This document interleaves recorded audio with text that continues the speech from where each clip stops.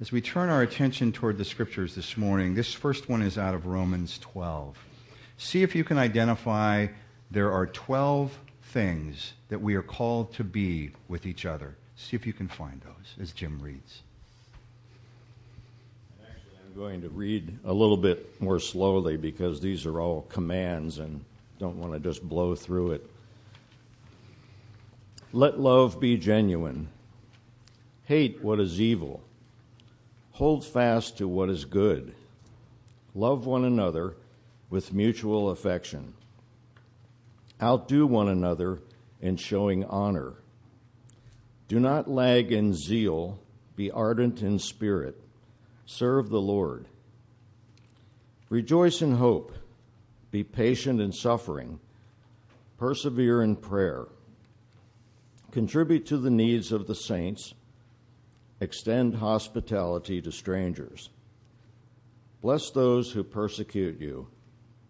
Bless and do not curse them. Rejoice with those who rejoice. Weep with those who weep. Live in harmony with one another. Do not be haughty, but associate with the lowly. Do not claim to be wiser than you are. Do not repay anyone evil for evil, but take thought for what is noble in the sight of all. If it is possible, so far as it depends on you, live peaceably with all. Holy wisdom, holy word. Thanks be to God. As we move to the gospel reading, this is a very familiar story. It is the story of Jesus just after his resurrection, appearing on the road to Emmaus with two of his disciples.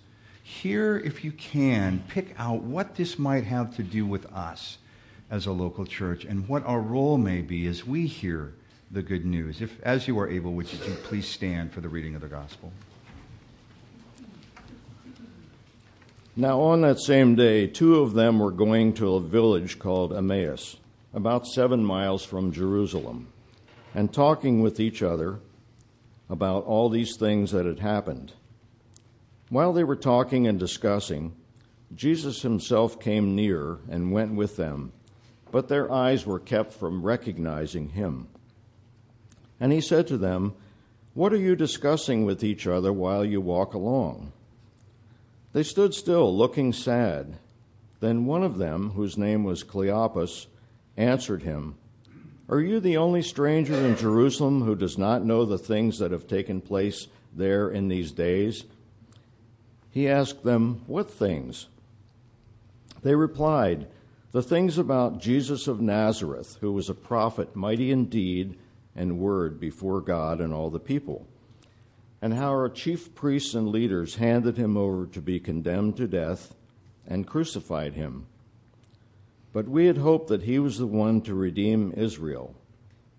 Yes, and besides all this, it is now the 3rd day since these things took place.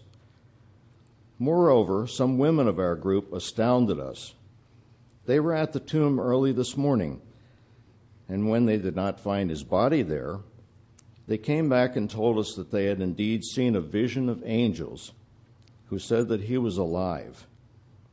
Some of those who were with us went to the tomb and found it just as the women had said, but they did not see him."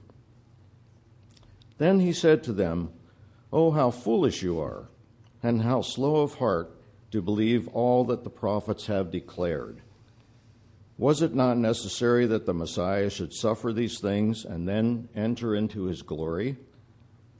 Then, beginning with Moses and all the prophets, he interpreted to them the things about himself in all the scriptures. As they came near the village to which they were going, he walked ahead as if he were going on. But they urged him strongly, saying, "Stay with us, because it is almost evening, and the day is now nearly over." So he went in to stay with them. When he was at the table with them, he took bread, blessed and broke it, and gave it to them. Then their eyes were opened, and they recognized him, and he vanished from their sight. They said to each other, Were not our hearts burning within us while he was talking to us on the road, while he was opening the Scriptures to us? That same hour they got up and returned to Jerusalem, and they found the 11 and their companions gathered together. They were saying, "The Lord has risen indeed, and he has appeared to Simon." Then they told what had happened on the road and how he had been made known to them in the breaking of the bread. This is God's word. Thanks be to God.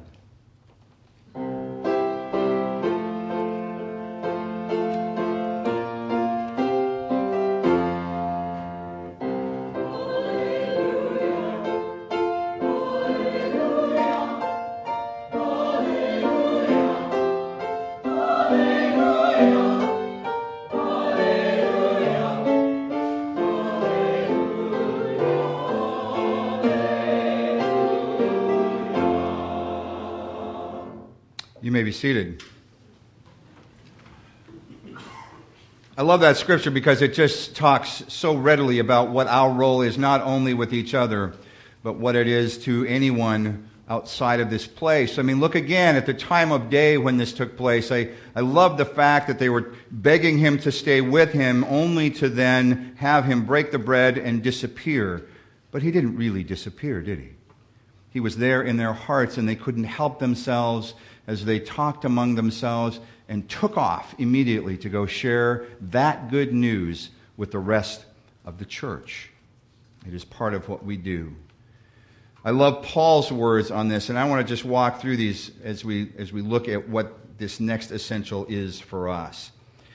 He is looking for love that turns into action. He is looking for an oppositional attitude toward evil, an action-oriented attitude that moves us out and stands against evil. Paul is looking for devotion, not just to God, but a sincere devotion to one another. He's looking that we would honor one another even above ourselves. He calls for passion and zeal and so many other things, but my favorite part of that scripture, and this is the foundation for where we're going today, he says, "Rejoice with those who rejoice. Mourn with those who mourn. Live in harmony with one another. Don't be proud or haughty, but be willing to spend time with anyone in the church. Don't be conceited, somehow believing that yours is the only way.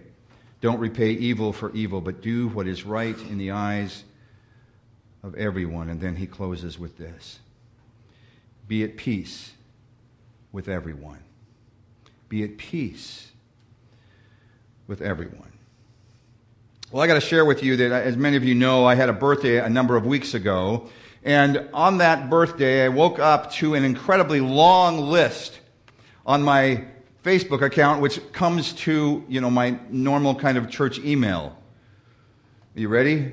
167 birthday greetings. Wow! It took me forever to erase all those, but I was so... Don't be proud and haughty, right? So I was so excited that so many people took time out of their busy schedules to stop for a minute and wish me a happy birthday. Then I found out all you have to do on Facebook, because the reminder comes through automatically, is just push reply. However, in the midst of that, there were about 12 out of 167 who wrote a personal note to me, really wishing me a happy birthday with something, that they wanted to share. And that was great. But it was funny how quickly that feeling of importance, just kind of disappeared. And humble became more appropriate again. So I kept thinking about Facebook. And we all know Facebook and what we do, the fact that we so often text each other now, or we send a message on Facebook, or if we really want to look in somebody's eyes, we Skype. Right? I mean, that's what I keep hearing, is that's the reality of today. It was an interesting week about all that. I was listening to Ron and Don on Cairo, and Ron and Don were talking about Facebook, noting that it was going to come to the stock market this week. And so they were kind of concentrating the other day on Facebook. And It was interesting to hear two young women talking about Facebook. One was just coming out of college, and she shared that her whole relational kind of community was based on computers. I mean, that everything she did, her whole social network, everything she did was around Facebook because she didn't have any other time to really take the time to go and sit and chat with anybody. And if she really needed to look in somebody's eyes, then of course she would go on Skype. And any of you who have been on Skype know that there are times where it kind of seizes up and you hear their voice talking. It reminded me of the old kind of movies that came out in the 50s where, you know, the Italian movies where the mouth would move but it wouldn't match. You remember those movies? That's kind of what it's like. And then suddenly it catches up and then you get, well, it doesn't matter. But is it really the way to communicate? The other thing that they talked to this other woman about is the fact that the way that Facebook makes money is by the ads that go up there. But what happens is if you happen to push on, let's say, okay, you're out and you're shopping for a dress, and you happen to go on Facebook and you click on one of those ads for a place where you can buy a dress. Suddenly, Facebook gets that piece of information into your personality scope, and every ad that comes up on your personal Facebook is now about buying dresses. That doesn't work for me very well. Never mind. But what I keep hearing, again, Marvin, be quiet. What I keep hearing, though, is that's just the reality of today. Then last Wednesday, I went to the large Board Ordained Ministry meeting. And it was interesting. It was at Riverton Park United Methodist Church. And Riverton Park sits right next to a large cemetery. I happened to pick somebody up at the airport, and so got to the meeting about 2 hours early. And knowing where it was going to head kind of in this sermon, began to walk that cemetery and look at some of the headstones and kept wondering what had happened to this person. Who had been there at their hour of need? I wonder what their family was like or where they found community. I wondered how different it would have been had the only way that people were able or willing to say goodbye to them was on Facebook or on Skype or texted their message.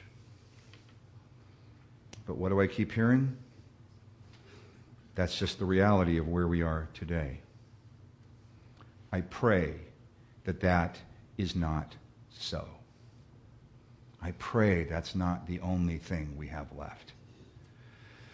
This morning I want to explore quickly essential number 9. And again, we're looking at these essentials. This is a sermon series on the 10 essentials of what creates a vibrant and healthy church. Essential number 9 reads this way. A vibrant and healthy church will have significant opportunities for building and deepening relationships within the local church, of building community with each other. These can be small Bible study groups, small groups, all church potlucks, retreats, mission projects, and so much more. It continues, if done properly, even task forces, and yes, even committees can serve as a small group. It is essential, particularly in churches where there are multiple worship services, to have opportunities for the whole church to get to know one another. More importantly, providing places where people can go deeper in relationships will allow them to fulfill their call outside the church more effectively. Concludes this way: we all need support. We all need encouragement. We all need people to whom we can turn and talk faith. We all need a boost. All of us. So I keep wondering, how are we doing on this? How are we doing on this? I went back and looked at some of the sociological research around what's happened to community today, and as you know, one of my favorites is author Robert Putnam, and he wrote a book called Bowling Alone and talked sociologically about what has shifted in our community, our understanding of community. He goes back to the mid-19th century as he begins to look at the shifts that have taken place. The fact that most were in an agrarian kind of society where everybody was on farms or ranches, or at least most people were. Everybody in those families had specific roles. Even the youngest child had the specific roles that would help them become a part of the success, if you will, of that family. He then talked about even the church community in that time and how different it was back then, where people would literally come from miles around to come to church. The youth were all sitting over there, 12 or 15 of them over there, and I was able to go over there and say to them, church went all day. The heads bowed. They didn't really, they kind of applauded because they just loved spending time together.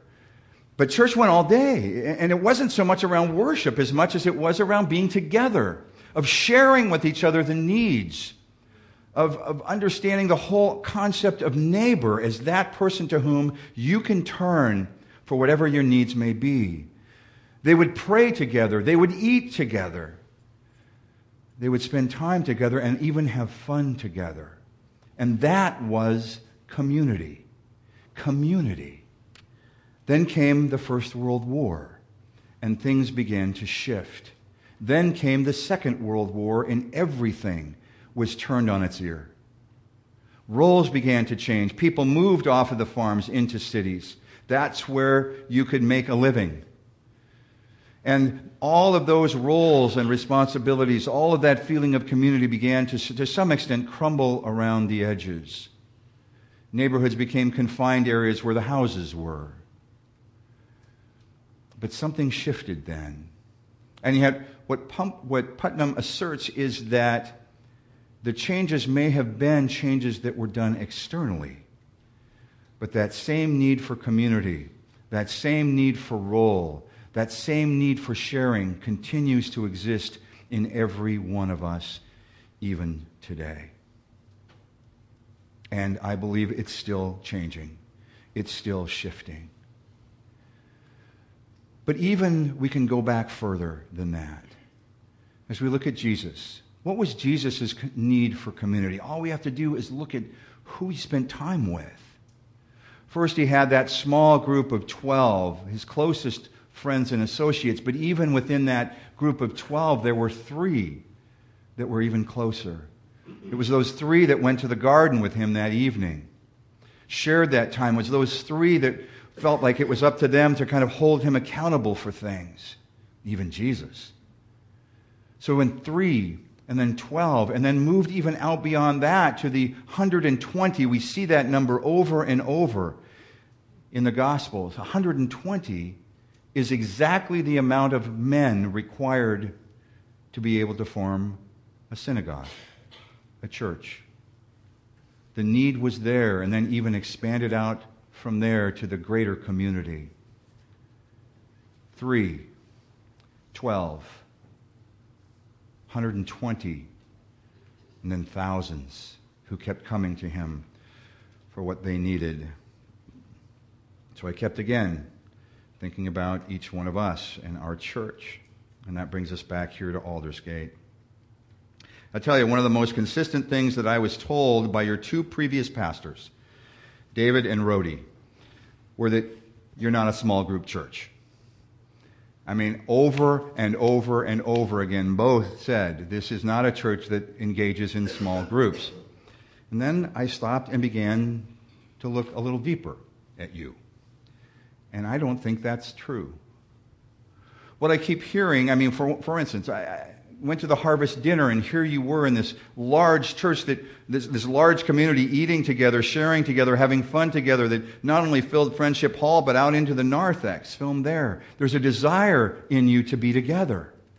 That's obvious.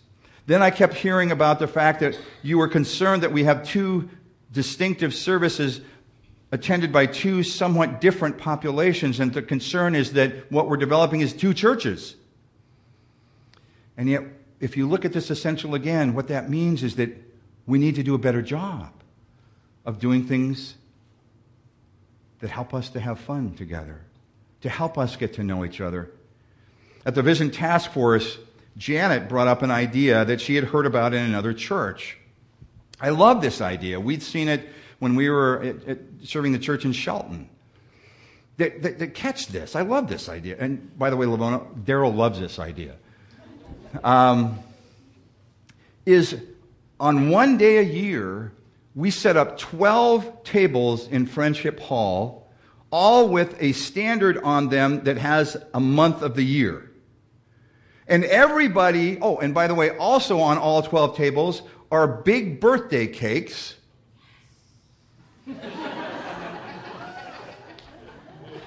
Big birthday cakes and party decorations for everybody sitting at that table. And so if your birthday is in May, all the May birthdays sit together, put on your party hats, and have a heck of a time celebrating May birthdays or December or others. And what we do is we get together and suddenly you're having relationships with all of those people with whom you share that birthday month, no matter their age or experience or anything. I will tell you, our son Ben still talks about the birthday celebration that happened in Sunnyside. I didn't mean Shelton, yeah, in Sunnyside. As does a friend of mine who just moved to Texas, because he shared birthday table with Ben. It's amazing what happens in those relationships. I've heard about the tables of 8 and that they're just not working very well. And people are not feeling as though they're invited if they don't fit into a certain criteria. So I'll tell you what. Let's shift it and change it and make it 7-Up groups. It has nothing to do with soda. It has to do with the number. The number 7 rather than the number 8. Because the number 8 seems to communicate that it needs to be couples. When the number 7 communicates clearly that it's not about couples. It's about everyone. Whether you're single or your spouse doesn't want to attend. It's not about church. It's about getting together in a small group and breaking bread together and celebrating and just getting to know each other. So maybe we do that. Here's another idea. That every single one of our committees, of our task forces, of our ministry action teams sees themselves not just about doing the business of the church. Sees themselves as a small group, sharing with each other, coming together, checking in, and I don't mean, how are you, fine. I mean, checking in with each other to see how we are. To then take some time in Scripture and prayer. And I can hear some of you already saying, oh my gosh, it's going to go 3 hours. It doesn't need to go 3 hours. It needs to be about those gathered at the table. Then it needs to be about the business of the church. You hear that order? It's about relationships together. I keep wondering what would happen if we did that. If we saw every opportunity of coming together as an opportunity to get to know each other better, of deepening those relationships, of praying for each other and finding out and committing what we can be praying for throughout the week, of then doing the business of the church. And let's simplify the business in such a way that it doesn't take an hour to do the business. And then closing again with a word of Scripture and prayer, with the commitment, every one of us, with the commitment that as you leave that meeting or that committee or that task force or that ministry action team, that we are committing to each other that we will be praying for each other throughout the week or the month or whenever the next time we meet may be. I wonder if we do that, I wonder if things might shift and change. I wonder if the relationships might grow deeper. I wonder if suddenly we might realize what it is that we're being called to be with each other as people at Aldersgate United Methodist Church. Let me close with this. You need to hear me say, I want to be intentional and want us to be intentional and am calling us to be intentional around creating a relational model that accurately reflects Jesus. Where two, even if they're downcast, three coming together, or 12 or 120 can gather and know each other well. I think we need to be more intentional around those words you heard Jim read. Did you notice how he sectioned it out? And that's what we need to do. That let's commit ourselves to looking back at that Roman scripture again and see how we might get better about our own faith in the midst of that, to frame our relationships here within this body of Christ. And that every single person who walks through that door, whether you're here for the first time or you've been here for 50 years, feels as though they are connected somehow to someone or some group in the church, or at least, at the very least, have the opportunity to move into that kind of deepening relationship. Skype, Facebook, texting, they all have their place. They do. They do. And it is the reality of where we are. However, we need, as the church, to go deeper than that. To look in each other's eyes and to see how we are every day together so that we know what the needs may be. Will you pray with me? God of all creation, we do thank you for the opportunities that you've shown us of how we are to be together. And the words that we read every week in our scriptures, of the examples that you have given us through Jesus.